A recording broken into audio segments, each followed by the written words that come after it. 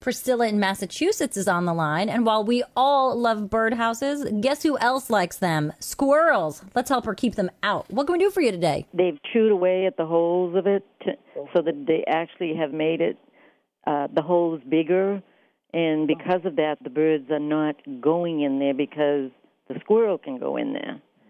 So I've already tried PVC piping because I figured that's something I can put in there, insert it, and just in the hole, and it's not too big, kind of narrow. But I can't find one that fits.